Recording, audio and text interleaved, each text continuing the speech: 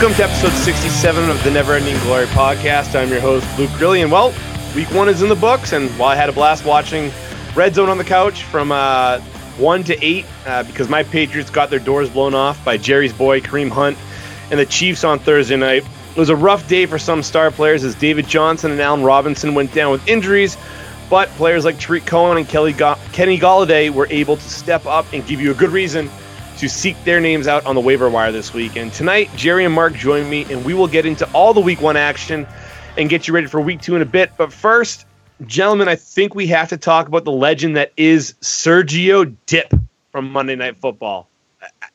Unbelievable entrance, unbelievable just 30-second sideline report during the Broncos-Chargers game last night. Sergio Dipp made the boom goes the dynamite guy blush. It was fantastic. Jerry, I know that you have some thoughts on him, and you were wildly amused by his sideline reporting last night. I think this is the first time we saw live on television a guy realize he just became a meme 15 seconds into his first appearance. It was fantastic. I loved it. He was living the dream, as Sergio would say. Having the time of his life. That's right. That was it. If you haven't seen the clip from Sergio last night talking about Vance Joseph, the head coach for the Denver Broncos, check out our Twitter page at Glory Podcast. I retweeted it out, made some comments on it, and it was well received throughout the masses on Twitter land. You can find us on Facebook at the Never Ending Glory Podcast. Subscribe to us on SoundCloud. Like us. Share with all your friends, tell your family, and go to the Apple Store and be sure to subscribe on all the extra iPhones out there to boost up those numbers. We're trying to get that good Buckeye Vodka money for the 2017 fantasy season. But hey, gentlemen, Luke, while you're at it, what's up? Can we get the Sergio video, the apology video added to that as well? Oh, the apology video. It wasn't even an apology. It was just him talking about 9/11 and how it impacted him. My skin was cringing with awkwardness.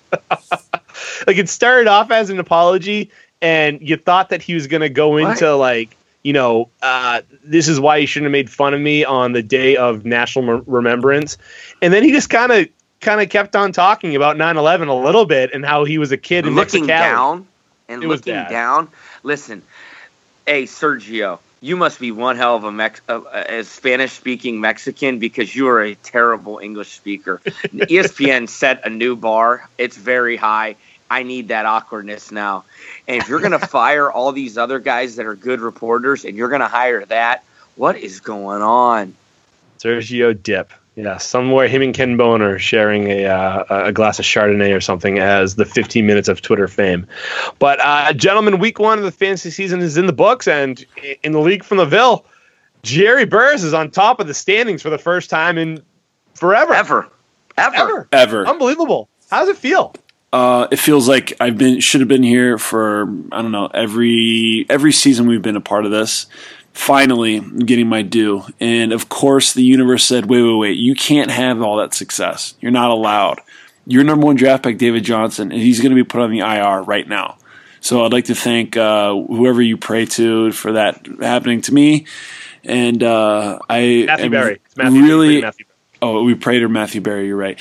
I'm really at a loss right now. I got to rethink my strategy, but all I know is I shared a lot of really over the top confidence to you guys this weekend. Yeah, simply ravishing. For those who don't know, Jerry's team name has been Rick Rude for the past probably 5 seasons. Simply ravishing. Yeah, I'm sorry about that. For the past 5 years, and that is an homage to the late great Rick Rude, who was the definition of a lady killer back in the day. But that's a tough loss. David Johnson out until about Christmas time. Bruce Arians said on the IR. Pretty much done for the fantasy season. But the good news is the reason why you were able to get the top scoring week, the number one spot after week one, is because of the biggest point pounder from week one, and that's Kareem Hunt, who finished with 148 yards rushing with a touchdown and another 5 receptions for 95 yards and 2 touchdowns as he made the Patriots look like just a JV team. It was a very tough game for me to watch as a Patriots fan. I am not used to this. Haven't seen bad football like this since 1993. So rough week, but Kareem Hunt looks like a star. Jerry, Mark, is he actually a star, or did he just catch the Patriots napping? Well, let me jump in real quick. As much as I want to, put him up on a pedestal here, I think what needs to be celebrated is the plan that Kansas City came in with against the Patriots. I think that the story as it goes is, the Patriots will take away the best thing you do and make you play left-handed, and they couldn't really do that because they weren't really sure who was going to be getting the ball. They spread the ball out a lot. It just seemed like Kareem Hunt was the one that was finishing drives and, scoring two receiving touchdowns when we weren't really sure how much of the part of the passing game he was going to be in. So I think kudos to the coaching staff and their game. And even after a fumble too, in his opening carry, first touch, back in. First touch. Fellas, when you got one of the fastest human beings in the NFL on your team, he's literally taking the top off their defense. Okay. Yeah, but he lined him up a lot in the slot, and they did everything with in the him. backfield. And all these, this goes to show all our followers and listeners, okay, that all of these people that talk about preseason football and say, if you look at the reports, Tyreek Hill was having a terrible preseason. Okay, good report, because he just finished the 6th straight regular season game with a frickin' 60-yard touchdown or more. The guy is explosive. He's the number one guy you have to prepare for in that offense, and he literally opens it up for everyone else. It's that simple. Yeah, and the Patriots long struggled to keep up with that athletic receiver, the athletic player, the super fast guy, and especially when Hightower went out. So that led to Alex Smith having a huge week, the best game of his career, 368 yards, 4 touchdowns, leading scorer in fantasy last week, number 1 quarterback, and it was a big week for the number 1 picks. Matthew Stafford, newly signed contract, who we were dogging on last week during the Pick'em episode, 292 yards, 4 touchdowns, and a pick. Sam Bradford looked fantastic against New Orleans, which isn't really saying much because New Orleans' defense is just god-awful. 346 yards, 3 touchdowns. And so while we know that that Matthew Stafford can put up points, can Alex Smith and Sam Bradford continue to do this, or are they just a fluke flash in the pan guys? I think Alex Smith might not be getting this amount of touchdowns per week, but that offense is explosive. Mark was spot on. There's going to be opportunities for deep passes down the middle, taking the top off, and then, the dink and dunk stuff underneath. I mean, Travis Kelce is still a scary target for him. And all they did was just the shovel passes to Travis Kelce. He basically was the guy that the Patriots were focusing on, and they used him as a decoy. It was pretty brilliant. Yeah. Mark, Sam Bradford broke the record last year for completion percentage. Last night had 5 incompletions, and 3 of them were drops. Adam Thielen looks like the real deal. Stephon Diggs is fantastic. Now that he's moved on to the outside. Kyle Rudolph is a great option at tight end, and Dalvin Cook seems like he's going to be a pretty solid running back as well. Is Sam Bradford an option in fantasy football week to week, or is he just, a back-end QB2 that really, if you can trade him for some value, you do it now? Luke, what did the Vikings start out last season? 6-0. Okay. That team's built to win games at the beginning of the season. Sam Bradford's eggshells. Dalvin Cook hasn't played an NFL season yet. Stephon Diggs isn't physical enough to get through and consistently push. And I'm talking about him taking an elite level step. I see those guys producing at the beginning of the year, which will help some of you fantasy owners at the very beginning maybe get to your 4-2 record. But those aren't guys that are going to win you games in the playoffs when you need to win a championship. Those guys are just egg crates. They're eggshells. They're just too soft for me. I think I disagree with Adam Thielen. Last year he had like 200 yards and 2 touchdowns in Week 16 and won a lot of fantasy championships. However, I do agree with Stephon. Last year he wasn't consistent enough to even have you thinking about playing him in that position. Mm-hmm. You take that one game out, and his numbers are highly, highly skewed. Right. Well, it'll be interesting to see what they do. I don't believe in Sam Bradford by any means. We've seen him for the past 5 years just be nothing more than a mediocre fantasy quarterback. Exactly. So let's see him get hit, Luke. Let's see him get hit. Because once that dude gets hit, he ain't delivering what he needs to deliver anymore. So the next 2 point pounders, the wide receiver and tight end, both come from the Pittsburgh Steelers. Antonio Brown, 11 catches for 182 yards, continues to be just the efficient stud week in, week out. And Jesse James, 6 catches, 41 yards, and 2 touchdowns. Everybody thought Vance McDonald would come in and be a solid contributor week 1, but it looks like it's Jesse James's job right now. We know what Antonio Brown does. We know what to expect from him. Make sure you put him in your DraftKings lineup, FanDuel lineup every single week because he's worth that premium dollar. But, Jerry, is Jesse James a guy that you can plug in your starting lineup in fantasy each week?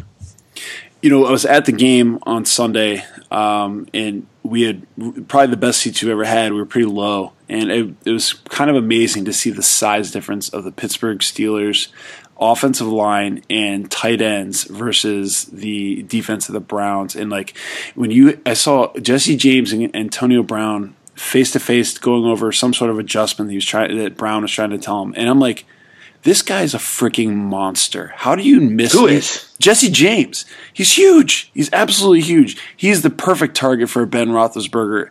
And you saw what was happening. I thought Jesse James was small, like 245, 250 small. I don't care how thick he is. The guy's 6'9". Throw the ball up to him. He's going to bring it down. Jesse James ain't 6'9". He's huge. He's absolutely a monster. What are you? Are you on drugs this Tuesday No, night? Absolutely not. What are? Time out. Stand by. Dude, Stand by. The left tackle that went to Army that He's played 6'10". that they kicked out. Villanueva is 6'10". Yes, and they Let are me get on huge. this. I'm clicking it. Jesse James, 6'7". Jesse James is 6'7", 261 Thank pounds. you, monster. That's a monster. So he's as big as Carl Nassib. Of course he looks big standing next to Antonio Brown, though. Carl Nassib's huge. You don't. But anyway, Jesse James is a legit tight end target for them, totally replacing the Heath Miller role. I think it's his job to lose, and I don't see how Vance McDonald takes it. Heath Miller was always a tight end too, so I'm not saying that. I don't think that Jesse James is going to be a weekly starter for you, but I do think that he could be a bye-week fill-in. He's outside the top 12 tight ends for sure. But, Jerry, special shout-out to your squad, your D. You called this 12 months ago. Granted, it wasn't this year, 12 months ago. The Jags defense, 10 sacks, 4 turnovers, and a touchdown versus the indomitable Scott Tolzien. Pinning their ears back. Hey, just run a victory Wait. lap. The Jags D or the Rams D? I'm sorry. The Jags. This is against Houston. Yeah, they went against Tom your boy, the Savage. My bad. Yeah, and I got absolutely dominated by the Jags D to the tune of 32 points. Lost a chunk of money on that game. Yeah, that was rough. So take a lap tonight, Jerry. Not only you first in our league, but the Jags D, baby, they're back. Well, you have to be somewhere before you're back. But I thought he gave up on him. I gave up on the Jags. I'm not a Jags believer this year. So those are our point pounders this week. We are going to talk about our week 2 point pounders when we get into the week 2 analysis. But now we can move on to the biggest disappointments at the position. Mark, I want you to give me a patented Mark Zustin. This guy sucks. Wow. I mean, listen.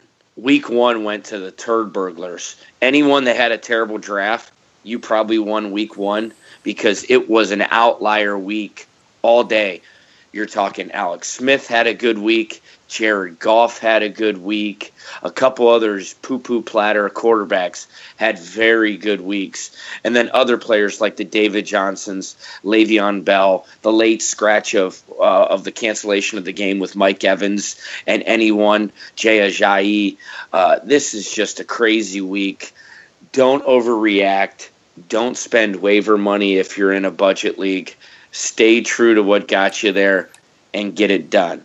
Yeah, early picks, Tom Brady, Rob Gronkowski against the Chiefs were terrible. They didn't do much of anything. Terrible. Granted, the interesting thing, though, is Brady should have had at least one touchdown to Brandon Cooks. There's a PI in the end zone that Gillislee ended up getting a 1-yard run. So his night could have been a little bit better, but I'll tell you what, the Chiefs looked really, really good on defense.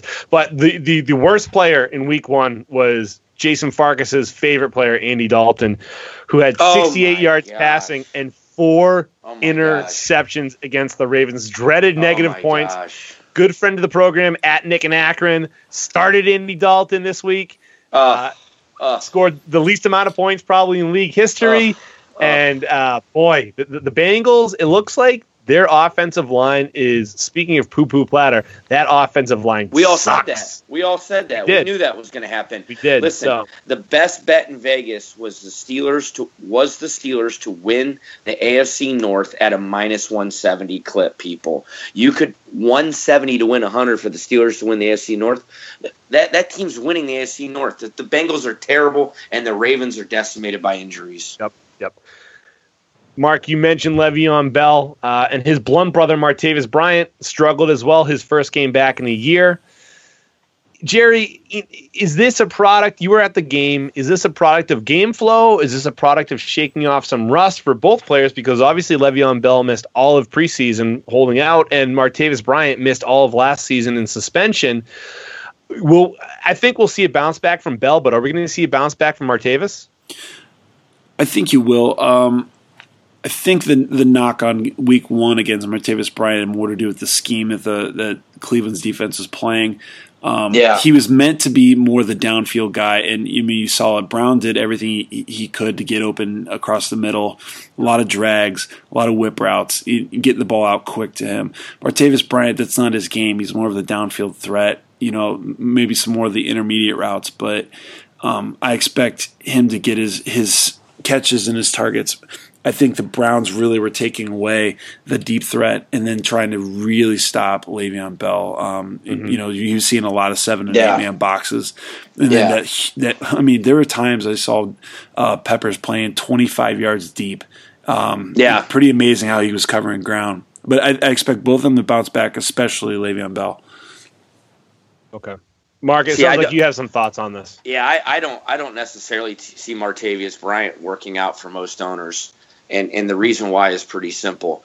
I look at flow of the game for a lot of these players. Like the one thing that I don't like when I grab an Aaron Rodgers is if he doesn't get one of the first 2 touchdowns against the Bears, they're going to be up by 4 touchdowns in the second half, and they're not going to pass the ball that much, and the flow of the game is not going to help them out. And I think with the division in the AFC North, I don't think Martavis Bryant, the flow of the game is going to allow him, because anytime the ball needs to go somewhere in the clutch, Antonio Brown's getting it without question, and he deserves it.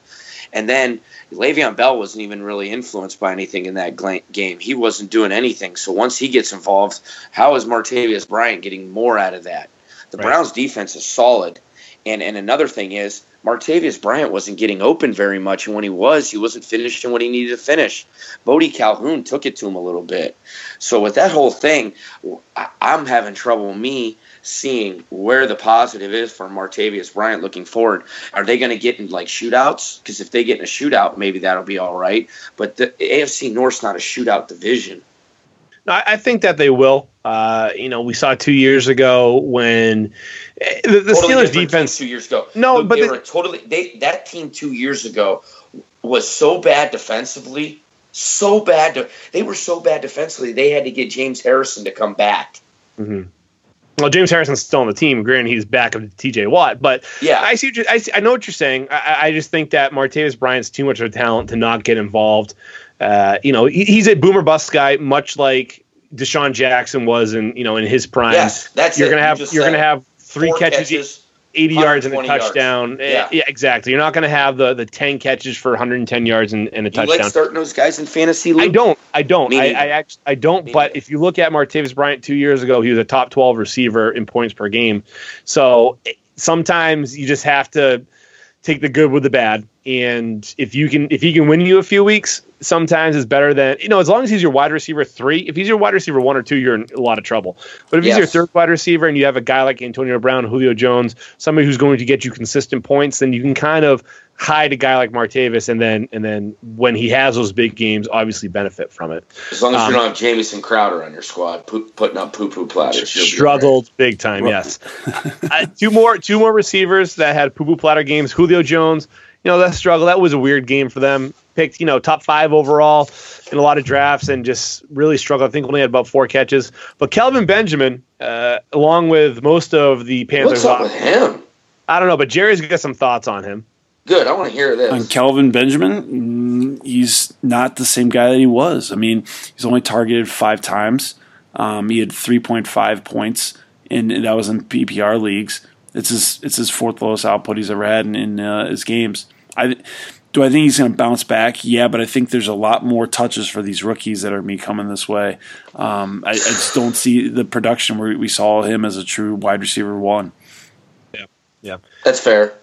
That is fair, and it's Kelvin Benjamin came off garbage time touchdowns 2 years ago when he had that big season, or 3 years ago his rookie season when he had the big season. 2 years ago towards ACL. Last year he was okay. They might be Buffalo by 30 Sunday, guys. So we'll have this talk. I feel like next week is. And then finally for this guy sucks, Jimmy Graham at tight end. 2 catches for about 8 yards, I think. It was just ugly. The Seahawks really struggled against Green Bay. Green Bay played great defense. That was a fun game to watch. I think he'll bounce back. I mean, he's the number 2 that offense. You think Jimmy Graham's done? I think he's still a solid player. Luke, the guy's been done for 2 years. What happened to this guy when he went to Seattle? I'm watching Kobe Fleener make plays over the middle for the Saints in week 1, and Jimmy Graham's dropping balls. I'm about done with the guy. I think he's a chump. I think he's a pipe dream. The guy's a shell. I'm about done with him. I mean, he obviously tore his patellar tendon 2 years ago and then came back last year. But if you look at the second half of the season, I mean, once he was fully healthy, he was pretty good. Let's get an outsider's take. An outsider's? Okay. You're as involved with the Seattle's offense as I am. I think he's just kind of on the sunset of his career.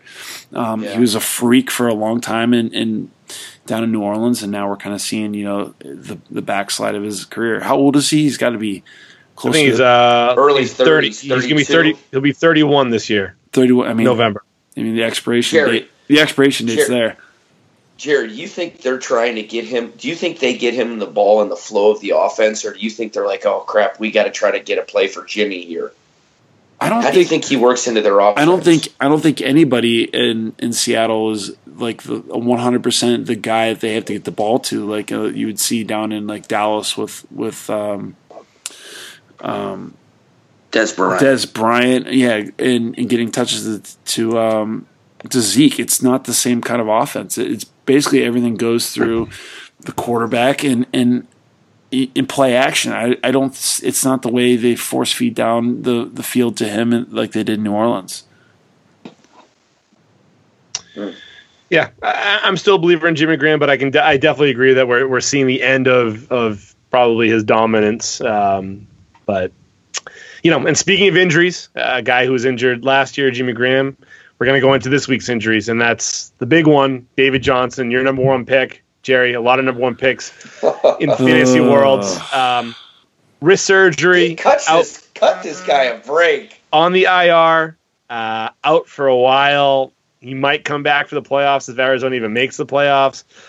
But he is now going to be replaced by Kerwin Williams, the number 2 running back. I think he's a third-year player, former 7th-round pick. Kill the phone, bro. Andre Ellington, who outsnapped Kerwin Williams once David Johnson was out. The Cardinals just re-signed Chris Johnson, former friend of the team, and they brought in DJ Foster off the Patriots practice squad, who was a talented pass catcher, can play running back or wide receiver. I don't know what to make of this situation. I'm not high on Kerwin Williams. I see all the experts out there saying, go get Kerwin Williams, get him now, but he's Kerwin Williams. He was a 7th-round pick. He's not very good. A certain league member has already reached out to me with some trade offers for a certain Kerwin Williams, and I said, I've got some waiver wire pickup options out there I'm going to explore Are further. You kidding me? He's already on you about trading for him? Oh, yeah. I got a text message Monday as I was walking in my car, and I said, I'm going to put that one on the back burner. Is it somebody with a bright orange phone case? Let's just say it's somebody who has a pretty seminal portrait located at Z's house that may or may not have been covered in cake icing. Okay. Oh, him? He's calling you? Oh, God. All right. You don't even have a wide receiver. Well, Kerwin Williams is available in 95% of Yahoo leagues. He is a hot waiver wire name. I mean, Mark, are you spending any of your waiver wire dollars on him this week, or are you just hoping he somehow slips through the cracks and maybe pick him up as a speculative ad? There's no way I'm spending any money on Kerwin Williams. They just re-signed Chris Johnson. That team's going downhill. Hopefully you just don't have Carson Palmer. That team's just going in the wrong. Without David Johnson, you just don't want that team. It's sad because I kind of like their style of team, but Sorry, it's over for them. Yeah, freak injury. I think I'm still trying to find on the clip of it on Twitter of when he actually injures the wrist. I know he tried to make a tackle, and I think that might have been it. But freak injury sucks. Sorry, Jerry. Yeah, things were looking so good for you. Best case scenario, at least you got the Skins this week for highest point score. You got that going for you. Thank you. Jerry, I think you should just bet big to win big for the future. You do what you got to do. This might be your year. Let's just say my entire season's waiver wire budget might be blown after week 1. Oh, I love that. Next injury was taken. This player was taken by our friend of the pod, Sean Z, who is still on his honeymoon.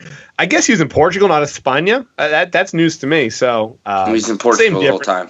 Oh, same difference if you ask me. I wasn't very good. They speak 2 different languages. Well, allegedly. Similar. Allen Robinson, torn ACL, out for the season. I think this is a further emphasis on Leonard Fournette, who is on track for 432 touches right now, which I don't think is sustainable. In one game? He had 27 touches in the first game over a 16-game season. That's 432 touches. They're going to lean on him a lot this season because behind Allen Robinson, you had Marquise Lee, who's available in 85% of Yahoo leagues. Alan Hearns at 91%.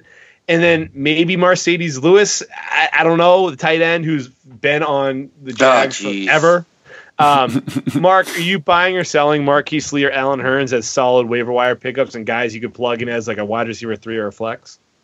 It's not bad to have on your roster. I'm selling the idea of us using any stat that references guys available in certain leagues because some of these leagues are so slapdick I wouldn't even reference them. I would just reference our leagues that I know are consistently good and stick with that. I mean, if you got Marquise Lee, it's not a bad pickup even though he was poo-poo platter week 1. Alan Hearns is not a bad player, but Alan Hearns is more of a big play type guy. Marquise Lee is going to get you more catches, but Leonard Fournette is not sustainable at that rate for an NFL season. This guy has been injury prone in college. He doesn't catch a lot of passes, and I almost thought that they showed too much week 1. I actually like what the Panthers did with McCaffrey and tapered him into a little bit. But showed too much of just forcing Leonard Fournette down the middle because Luke, you're you're a defensive coordinator. I mean, what are you gonna do? Stack 8 in the box all the time. That's it. Right. Hey Blake, noodle arm. Let me see it. Yeah. Yeah, and Blake went 11 for 21 for the 125 yards. He didn't make any mistakes. That's what they want him to do. But the problem is the Jags' offensive line. Are they good enough? And like you said, is Fournette able to hold up for 25 touches a game? Probably not. So, it's good if you drafted Fournette in a rookie draft or if you drafted him in your redraft league in the top 3 rounds. You're pretty happy with seeing that. But you got to know that come week 7, week 8, when he's all broken down, you're going to have to be scrambling for another option at running back. And, I'd say pick up Chris Ivory right now if you're a Fournette owner, just in case he does end up going down with an injury. Another running back near and dear to my heart, who unfortunately is going to be out for 4 to 6 weeks, if not longer. Danny Woodhead had 3 catches on the opening drive before re-aggravating a camp hamstring injury. Just was cutting to the left to try to catch a ball, and that hamstring went. Again, seeing 3 catches on the first drive is the reason why I drafted him in the 4th round of our league. I was just expecting a 70, 80 catch season. I knew the red flags of the injuries, and we saw it in the opening drive. Frustrating as all hell, but Buck Allen is available. If you remember him, he also goes by Javorius. He was a rookie 2 years ago, had, I think, 43 catches, was a solid PPR player. And I think he's a good pickup in fantasy leagues. I don't expect him to be your every week RB1, but Jerry, if you got a guy like David Johnson who goes down and you're desperate running back, is Buck Allen on your radar? There may or may not be some my budget dollars already on that pickup. Problem is I'm 14 in our waiver wire list, so I don't know if he's going to be slinging back. That doesn't matter. No? The 14 doesn't matter. The 14 doesn't matter as long as you don't tie on money that you spend on. Well, then Jerry. I might want to bump up my budget here. Jerry, I mean, how long have you been in this league and not know how our waiver system works? When did we start doing waivers? I think 05, 06, something like that. So it's probably well over 10 years. We've done the money budget probably for the last 7 or 8. Yeah. Oh, Jerry. He I'd never say ceased to amaze me. 2009. So, yeah, 9 years. So, Mark, Buck Allen outsnapped Terrence West once Danny Woodhead was out for the rest of the game. Who do you pick moving forward? Would you rather have Terrence West or Buck Allen? I'd rather have Buck Allen. I mean, Terrence West is not going to give you much. The guy's unreliable. And Jerry will tell you all you need to know about him, too, and what he did at Cleveland. I wouldn't want him on my team. He's not dependable. Mm-hmm. So, another player that's always injured. Unfortunately, he's injured again. I don't think a lot of people spent a very high draft pick on him, but the always tantalizing Kevin White out for the season with a broken bone in his shoulder. It's like, come on. This is the third year in a row. Always tantalizing? Always tantalizing? Always. He's a tease. He's a tease. You go back and watch his tape from West Virginia, and you're like, oh, my God. Look at his combine numbers. He's a tease. He tantalizes. Is this Carlton Mitchell? I mean. So the question is, we have Kendall Wright, who was one of my sleepers going into the season. Mark, is he a legit receiver now for your team? Does Zach Miller maybe get a bump because who the hell is going to catch the ball? And Tariq Cohen had a breakout game as his first ever game as a rookie. Is he an option? I know he's a running back, but he had 12 targets. Is he going to continue to see 12 targets? Zach Miller's not a bad player. I knew it coming into the season. He's a solid player. I've watched them a lot because I've had Zach Miller on my team. I've watched Kendall Wright a lot because I've had him on my team for the last 2 years in a dynasty league. I don't want anyone on this team. I think I make that very simple. I don't want any player on this roster. This roster is getting to the point, fantasy-wise, of the New York Jets. We're the only person they possibly have. Well, the Browns still have a little. Corey Coleman's got some upside. Isaiah Crowell's still legit. Yeah, Isaiah Crowell's got some upside. Corey Coleman does. Duke Johnson in some deeper PPR leagues, maybe as an RB2. Later in the season as an RB2. He's more of an RB4 now. But the Jets and Bears are similar to me. And the only guys you want right now are Jordan Howard, and then they have a sneaky underlying guy in Tariq Cohen. That's pretty much that. So, Jerry, Tariq Cohen is now being hailed as Darren Sproles Jr. in his prime after one game. I mean, he had a great game. He had a touchdown. He had, I think, 5 or 7 catches. He had 130-something total yards. Had a really good rookie debut. I got him as my number one waiver wire option. Is he your number one waiver wire option now that, again, you're trying to replace David Johnson? I'm going to continue to remind you of that. Well, no, because he's not available on ours because Farkey had the foresight to pick him up pretty late. Chad Jones. No, I thought it was Farkey. Maybe not. But anyway, he's gone. He gone. Who has him in our league? I think it's Farkey, but I could be wrong. I have been wrong before. Wow. No, not you. No. Oh, you're right. You're right. Bring it on, Irma. Our good friend Farkey, who just lived through a Hurricane Irma. He does have Tariq Cohen and I would on say, his bench. I would say he did made it through the hurricane well. We talked to him. Yeah. He's doing fine. If anybody was worried about him down in Tampa, not really. The guy's a survivor. So hypothetically, Jerry, though, if Tariq Cohen's available, which he is in many leagues, would he be your number one waiver wire option this week? It'd be either him or Buck Allen. It really would. And to be honest, I think Tariq Cohen has more upside. Yeah, I agree 100%. My number one this week is Tariq Cohen. He's got that wiggle. He's fast. I'm not going to call him Tyreek Hill of 2017, but he has that game-breaking speed where he could potentially be a weapon for a team that is sorely lacking weapons. So he's my number one for sure. Buck Allen's my number 2. And a guy who hopefully he's available in your fantasy league. I'm assuming in most deep leagues he's not. If you're in a 14-team league and in most 12-team leagues, Corey Davis, rookie wide receiver, is probably not available. But if he is, go get him. He had 6 catches for 69 yards on 10 targets. I did not expect him to do anything in week 1, considering he missed most of the preseason, and I have egg all over my face after that. Mark, Corey Davis, stud receiver. Are we going to see a 1,000-yard season from this guy? I didn't get to see him play at all, so I don't even want to comment on it. I didn't get to see any of that game. So I don't know what he's like yet, so I don't even want to comment on it for people. Okay. I'll comment a little bit. He looked like a beast. He made a couple heavily contested catches. He made Eric Decker an absolute afterthought in that offense. Rashard Matthews still got catches. Delaney Walker still got catches. But Corey Davis looks like the beast that he's been hailed as being once he got drafted, I think 6th overall, 7th overall by the Titans. It's going to be pretty special watching Mariota and him chuck the ball to each other. So, Luke, can I ask you a question? Since you Sure. watched some of that game, why are they still rolling out DeMarco Murray when Derrick Henry's better? You paid the man. You paid DeMarco Murray. I guess you want to get something back on your investment. I mean, DeMarco still, You want to keep losing games? No, but I think DeMarco's still a better dual threat. He can still catch out of the backfield a little bit better than Henry can. I agree that I think they should get Henry more touches. I don't know. This ain't even a question. Come on, he's not better than Derrick Henry at this I point. never said he was better than him. You asked me why they You keep said rolling dual him out. threat, a better dual threat. Derrick Henry can catch the ball. Well, I think DeMarco Murray has shown he's a better. Well, maybe Derrick Henry doesn't have the sample size that, and it definitely doesn't have the opportunity.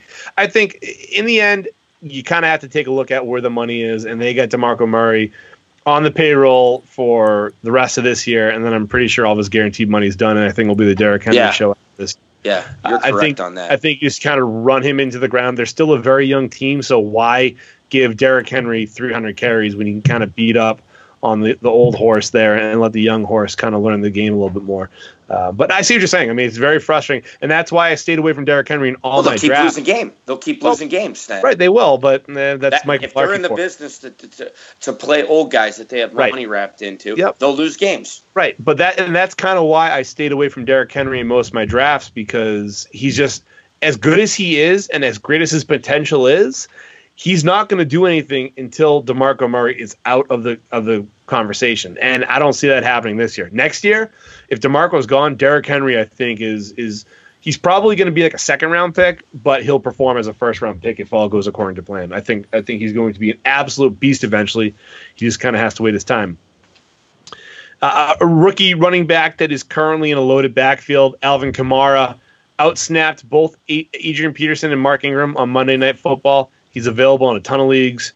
I don't want to say I'm super high on him. I think that he's got a great skill set for New Orleans and what they want to do, and that's getting the ball in their running backs' hands out of the backfield, throwing the ball to them. Mark, you have some thoughts on Alvin Kamara, and I'm really curious to hear what you got to say about him, because I know you're not the biggest fan. Alvin Kamara is a talented player, but you can't run like that in the NFL. I don't care who you are. You look at guys that are smaller and how they've gotten by in the league, it's because they've avoided contact. The Darren Sproles of the world, even these other guys like the Chris Thompsons that are still hanging around at 26, the Duke Johnsons, they've avoided major contact. Alvin Kamara, if you watch him run, finds contact. He's violent. His body's not big enough to accept the punishment that the NFL is going to give him. So he's fine now. Everyone loves him. He's fine and dandy. He runs hard. You keep doing that against an NFL linebacker, and your shoulders will fall off. Yeah, literally, you can't do it. It's unsustainable. Right, he's got to have a little bit more wiggle, get away from the contact versus welcoming contact. That makes a lot of sense. He's not a bigger guy, right? Yeah, he's fast too. He's not a big guy, so hopefully, Sean Payton will pull him aside. But I think it's very interesting that he outsnapped Mark Ingram and Adrian Peterson. I totally get Adrian Peterson. I still hate that signing. I don't understand why the Saints made that signing, but I was very surprised to see Kamara outsnap Mark Ingram. Mark Ingram did something to Sean Payton. He's got to have naked pictures of his wife or something like that, because even though we signed him to a contract, Sean Payton just does not like giving Mark Ingram the ball 20, 25 times a game. And I don't get it, because when he gets the ball, Ingram is pretty solid, I thought. What do you think, Jerry, with Mark Ingram and Adrian Peterson in New Orleans? I thought it was pretty interesting to see the darts that AP was throwing with his eyes and shouting at Coach Payton. I don't think there's a clear-cut answer of who's going to be the best guy. I don't know if AP's running style can still sustain for an entire season. His jump cuts are still pretty violent, but Alvin Kamara runs a little reckless, like Mark was describing. I think when it's all said and done, I think you're going to see that Ingram and Kamara have similar snap counts, but I think the numbers for fantasy will show that Kamara is the number one guy. I think AP is the one left in the lurch. I don't think he finishes this season. in pads. I think he's going to be, excuse you. Jesus, Mark, come on, man. I think he's the guy that's going to be on the sideline holding a clipboard by the end of the year. That'll be interesting. Drew Brees is talking to the head coach, to Sean Payton, and saying, put Adrian Peterson in. I guarantee it. I'm telling you right now, because I remember reading reports that said Drew Brees was the reason why Adrian Peterson went to New Orleans. If that is truly it, and Drew Brees and Peyton are tied at the hip, you watch Adrian Peterson bust out next game and get some carries. And that might be true. We'll see. That might be true, but I just don't think that his style of running and his body is going to be able to hold up the rest of the season. Well, the Saints are playing the Patriots, who just allowed Kareem Hunt to gash them, so I wouldn't be surprised. And Donta Hightower, sprained MCL, might miss the game. Probably not. It was a long week for him, so I think he'll be okay. But, they definitely have a plus matchup on the defensive side of the ball, whereas the Vikings have a great defensive front, and I think that's part of the reason why Adrian Peterson really struggled against them. And we all know that the Saints don't have the best offensive line either. So I think that we will see better production from Adrian Peterson. I just don't think he fits in that offense. They want to pass the ball. I don't think they want to play smash mouth football. Another player, though, I want to talk about that, he's not a sexy name by any means. He was part of the trade from the Seahawks to the Jets, and he's kind of turned into the Jets' number one wide receiver by default.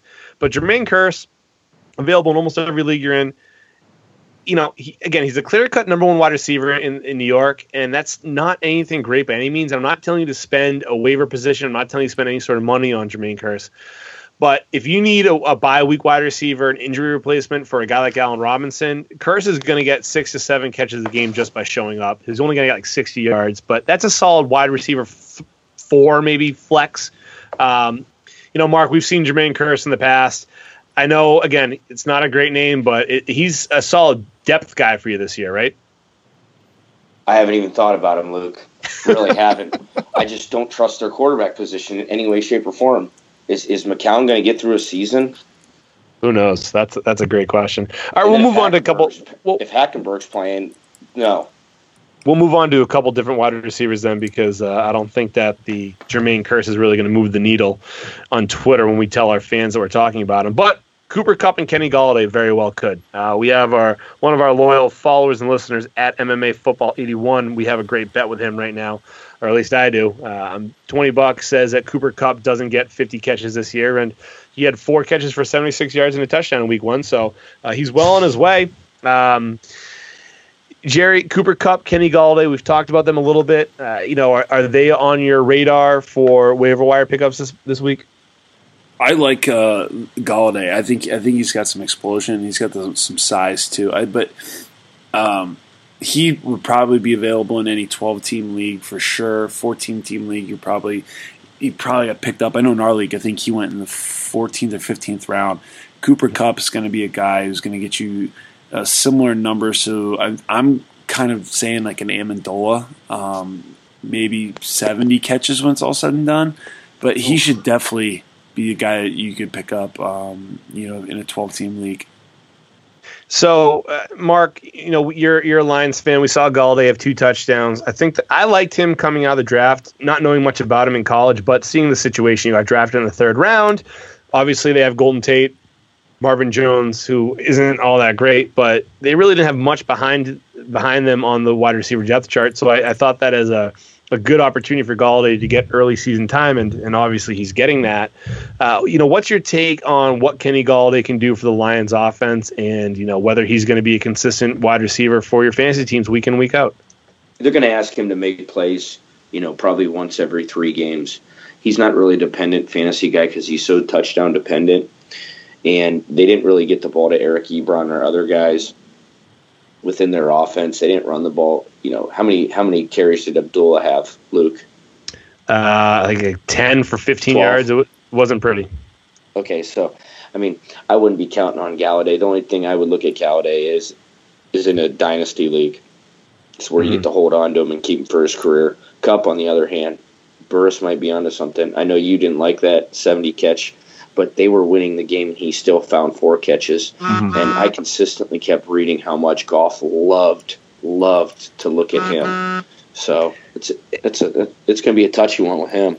Yeah, I think we have to keep in mind, too, that as good as Jared Goff and the Rams offense looked, including my boy Todd Gurley, who had 2.1 yards per carry, stud, they were playing against the Colts, who are an absolute dumpster fire right now. It'll be interesting this week. They are playing the Rams are playing, why can I think of this right now? Washington, that's right. Washington comes to town. A little bit better team than the Colts.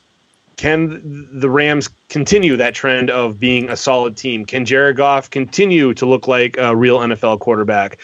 If he can he get the ball to Cooper Kupp, to Sammy Watkins, to Gerald Everett, all those guys that have some upside if Sean McVay can turn this offense around? I think I like Cooper Kupp. I think that I was wrong about the 50 catches, but we'll know a lot more once we see them face a real defense and a solid secondary in Washington with guys like Josh Norman. Final guy I want to talk about that's on the waiver wire, because I think it's pretty important. If you're able to grab him for cheap, is Mike Tolbert. The gift that keeps on giving with the little 300-pound bowling ball. He became the number 2 running back in Buffalo after Jonathan Williams was cut out of nowhere. LaShawn McCoy missed some time, and Tolbert was able to get, I think, 12 carries and score a touchdown. So LaShawn McCoy has always been known to miss some time here and there with nagging injuries. The Bills always seem to have 2 running backs in their system that somehow put up solid numbers. So if you can find Mike Tolbert and get him for really cheap, and you have an extra bench spot on your team, I suggest you go that route. But gentlemen, let's talk about the point pounders. This is what everybody came to listen to on Twitter. Give us your hashtag point pounder, retweet when we send out our point pounders with your point pounder, and we'll make sure to let everybody know when you're right or when you're wrong. We had a few people last week who said Eli Manning was a good point pounder. That didn't work out too well. Last week I had Todd Gurley. Jerry, you had Antonio Brown. Mark, you had DeAndre Hopkins. And we all did pretty well in our point pounder category. I think Jerry probably won out of that one. Unfortunately, Sean Z went with Rob Gronkowski, and that didn't work out too well. It'll be interesting to see what he thinks about this guy sucks for week 2, and we'll get to that soon. But my first point pounder is Tom Brady. I mean, Mark. You think Jerry, he'll be mad? You think he'll be a little upset? I think he'll be a wee bit angry, and he's going against a team that just got shredded by Sam Bradford. I think Tom Brady's going to have a fantastic fantastic day on Sunday in New Orleans. When you're a guy with as restricted a diet as he has, and he's got really nothing that he's allowed to do for fun, all he does is just want to win games off after a loss. So I would bet my entire paycheck on the Patriots and have sex with Giselle. No, I think he doesn't even do that anymore. I think just to make sure his focus is 100% on their offense. Jerry, who's your point pounder for this week? I have Amari Cooper going up against the Jets this week. 13 targets last week from Derek Carr. I think that number is pretty consistent, and we'll see it the rest of the season. Love the matchup. Hopefully he doesn't drop another ball on the goal line. I think we'll take care of that, and I'm going with Cooper. Mark, I'm going to save you for last because I love your point pounder, but Sean is going with Julio Jones. A bit of a bust in week 1. Sean thinks he's going to be the top 5 fantasy pick will turn things around in Atlanta's home opener against the Packers. I agree. I think that he'll have a pretty good game. But enough with it. Mark, who's your point pounder this week? Well, really quick before we get to mine, I just want to build up the energy of it. Look, Tom Brady, hey, the NFL really did the Saints a favor. Hey, you're going to play on Monday night in Minnesota, and then we're going to bring you back, and you're going to play Tom Brady on a long week. That's great. Right. Exactly. That's great. Tom Brady's going to dominate. That's pretty much how that's going to go. Now, in terms of my point pounder, I'm always about the people. I love giving back to the people. And my point pounder can be found. My point pounder can be found on the free agency list right now. That's how I give back to the people. I don't name a first 2-round pick. I give back to the people by naming a free agent right now. Pick up the Bucks D. And you're guaranteed to get 15 to 25 points because they are going to light up the Bears offense. Light it up. I've been watching Hard Knocks. I've been watching Quan Alexander. I've been watching these guys. It's about Gerald McCoy. It's about to go down. Think the one dragon that falls over and turns to the dark side. Yes, think when he shoots down the wall. Think that is the Buck Steed shooting Spoiler down the alert. Spoiler alert, jeez. Buck Steed. Well, very unorthodox, Mark Zustin. Always has been, always will be. Have fun Buck finding Steed. a picture for Buck Steed. Just put Gerald McCoy up for me. Okay, I'll do that for you. Let's go right into Mark. Let's go right into your this guy sucks. Who do you got? This guy sucks. Who did I tell you, Luke? I'm already forgetting, buddy. Devontae Parker.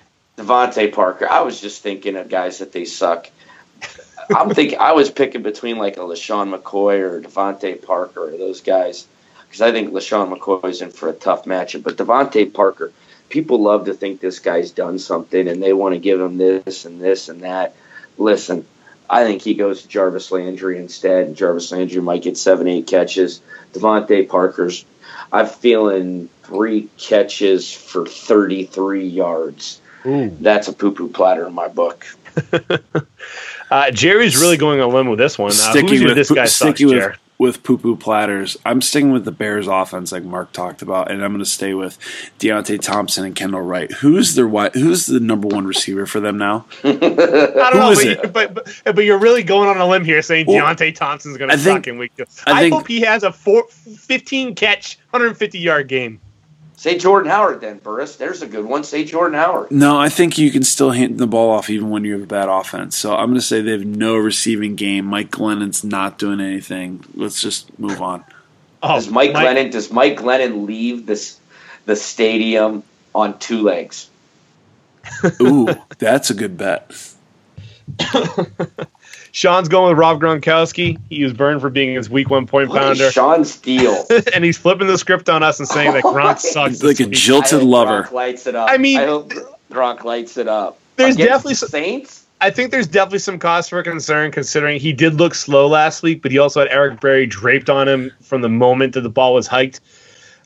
I was baffled when I saw this because I think he has to forget that he's that Gronk's going up against the Saints because I think Gronk is going to feast on that defense. That defense is still historically bad. Okay, whatever, Sean. I got their backup linebacker is Manti Te'o. There's their backup middle linebacker. Do you know who their backup outside linebacker is, Jerry? I do not. Somebody from the MAC? Someone that played for the Browns 2 years ago. Ooh. You're stumping me. You ready? Craig Robertson. Gronk is going to light them up. Sean's smoking some Portuguese. Yeah. I don't know. He is crazy. Not sure. Craig Robertson, Burris. I hope you're right, Mark, because I plan on deploying Rob Gronkowski in just about every DraftKings squad I put together. I have him in a couple fantasy leagues this week that I plan on. I have no issues with starting him this week. Like I said, I was concerned last week after he looked like crap, but against the Saints, I can't wait. This guy sucks. I'm going with AJ Green. I'm going to pile on the Cincinnati offense.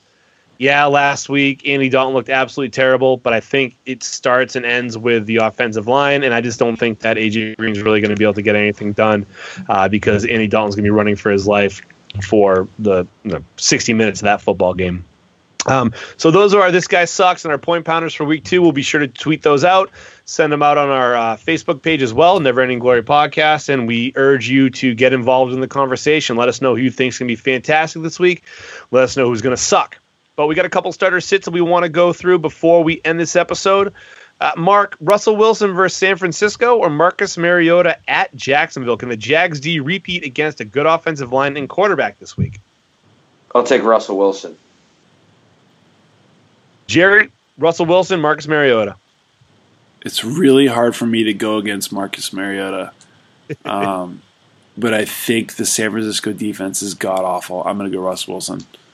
True. I like Russ Wilson as well. They're really struggling against Green Bay, so all three of us are on Russ. Steady production versus a very juicy matchup here. We have Michael Crabtree versus the Jets or Mike Wallace versus Cleveland. Jerry, who you got? I don't think Mike Wallace is going to be a take the top off the the Browns defense guy this week. I think they're going to give up the shallow stuff and keep them under wraps. So I'm going to take Crabtree against the New York Jets. I think Amari Cooper and Michael Crabtree could have a real day. Wallace only had 1 catch and 1 target against the Bengals last week in what was obviously a really weird game. We saw the Browns shut down Martavis Bryant. Can they do it with Mike Wallace? Probably. So I'm going to go with Michael Crabtree versus the Jets. Mark, who do you got? I'll take Mike Wallace. He always seems to give us a little fits here and there, so I like his ability. And they just got so far ahead against Cincinnati that what was the point of taking the top off the defense? Right. All right, the battle between 2 waiver wire wide receivers, Kendall Wright at Tampa Bay or Marquise Lee versus Tennessee. Mark, I don't know who I want here, so I'm going to let you go first. Who's Kendall Wright got in Tampa? Tampa Bay. Oh, my gosh. I'll take Marquise Lee because Kendall Wright's terrible. I'm going Marquise Lee as well, but I think it's because they've kind of solidified the fact that he's the number 1 receiver now with no Allen Robinson. So from fantasy standpoint wise, from Marquise Lee. I'm going to go Kendall Wright. I agree that the Tampa Bay defense is a great start this week. I'm not as high as them as Mark is, and Kendall Wright I think is obviously now the clear-cut number 1 in Chicago. So give me Kendall Wright versus Marquise Lee. High ceiling versus low floor. We got Tariq Cohen at Tampa Bay or Marshawn Lynch at the Jets. Jerry, what do you got here? This is pretty close. I'm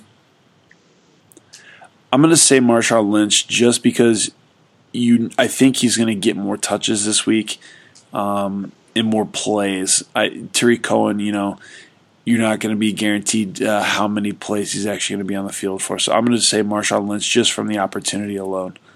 That's a good point. Mark, who do you got? I would bet 2307 Stony Run Condo that Marshawn Lynch gets a touchdown this week. The one that you don't own, that'll end well. That'll end well. You weren't supposed to say that because I got nothing to ride on it then. Yeah, Marshawn Lynch looked pretty damn good last week. He ran over a 300-pound defensive lineman. Looked like that year off really helped him out. Unfortunately, he couldn't get into the end zone when they were on the 5-yard line. They ran him a few times, but he looks like the real deal. If you used a 3rd-round, 4th-round pick on him, I don't think he's going to disappoint. Knock on wood, obviously. So I'm going to go with Marshawn Lynch as well. Jerry, I just trust the usage more, like you mentioned. Right. Last matchup I want to talk about tonight, gentlemen. A PPR tight end going against no Eric Berry versus a touchdown upside tight end. We got Zach Ertz at Kansas City for Tyler Eifert versus Houston. Who are you going with, Mark? Did Zach Ertz do anything week 1? Yeah. Zach Ertz did a lot on week 1. He had a big week. I can tell you exactly. Tyler Eifert did not. Tyler Eifert did absolutely nothing, but Zach Ertz do? He had 8 for 93 on 8 targets. Well, I ain't. Gee, you kidding me? Zach frickin' Ertz? Oh my gosh! Well, I'll take Zach Ertz, even though I think he's a bum. Jerry, who do you got? Zach Ertz. He's not a bum. They chuck it in Philly. I'm taking Zach Ertz. I've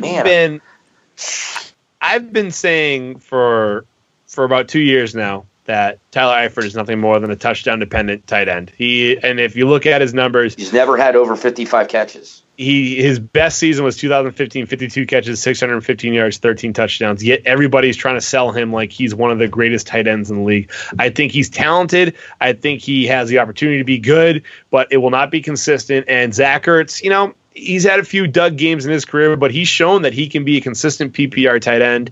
I like him this week. I like him to be a top 5 tight end, especially with no Eric Berry in Kansas City, which, he had that torn Achilles, which was a really interesting play. He kind of came down awkwardly when he was covering Gronk at the end of the game there.